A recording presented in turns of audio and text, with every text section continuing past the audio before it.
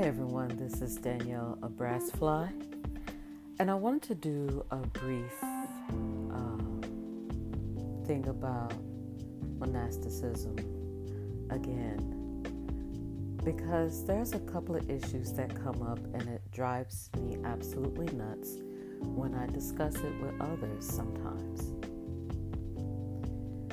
Everyone thinks that I am doing this or claiming this because I gave up on love.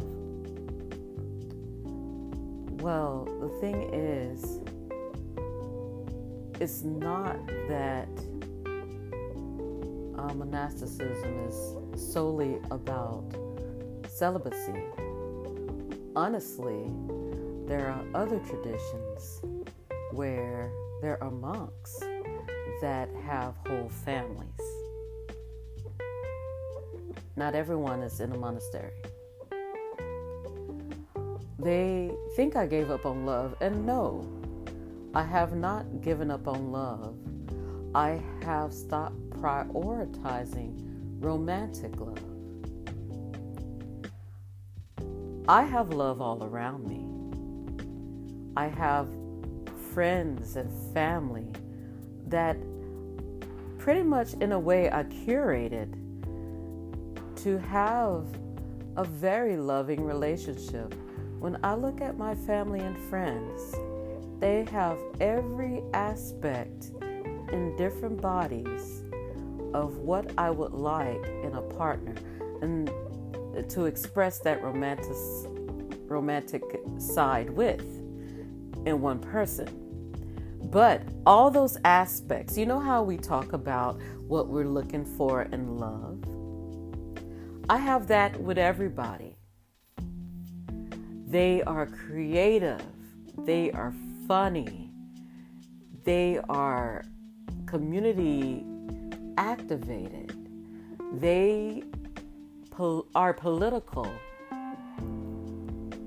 They are very artistic. And they're very giving. We have a reciprocal relationship. I probably mispronounced that word. It's very late at night. But there's a lot of love given to me, and I give love back. We have that going. So if a person come into my life,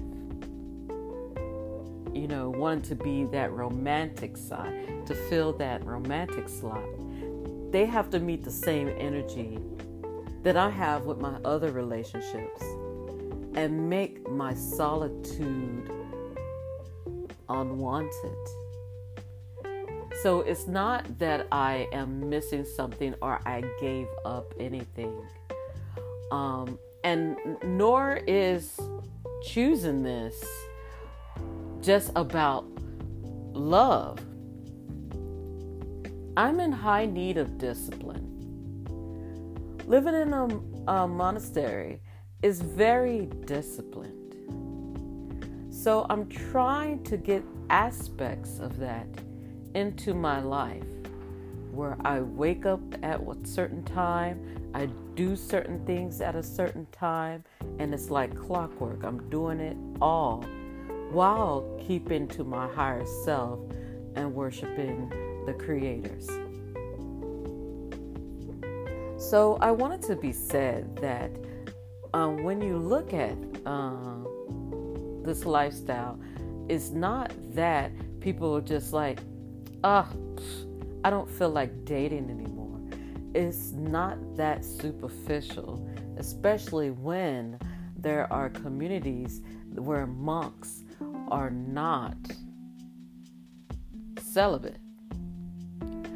So what I found out is that there is, since the last time I recorded, there is a community, there's this movement popping up. I think it started in 2009, Neo-Monasticism, or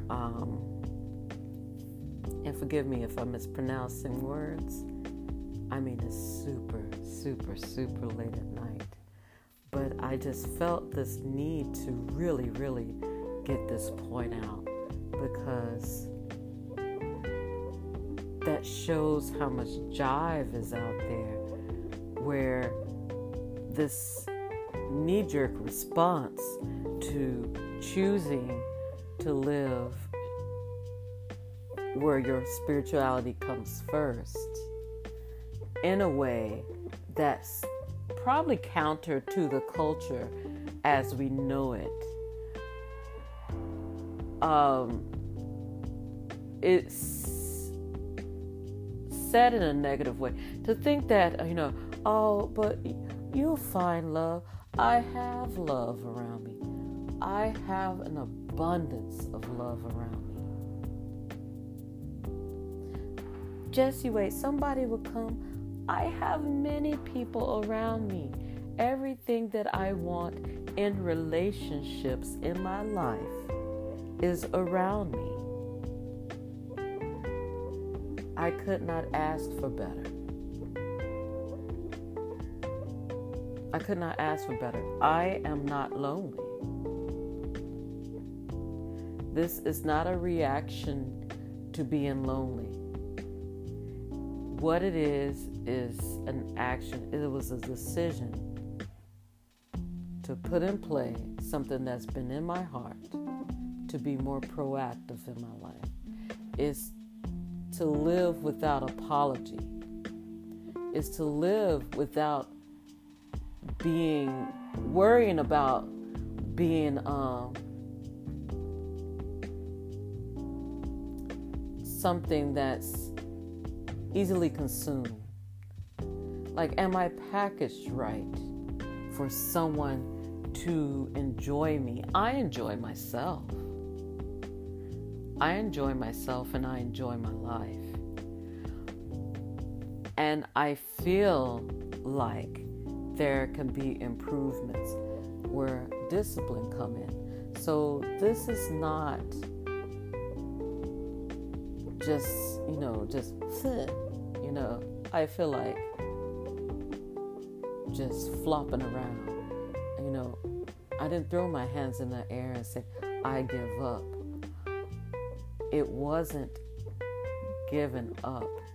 It was allowing self to give in to my spirituality, to just go ahead and dive in fully, to be fully engaged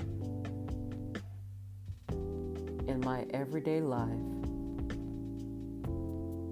working toward my higher self.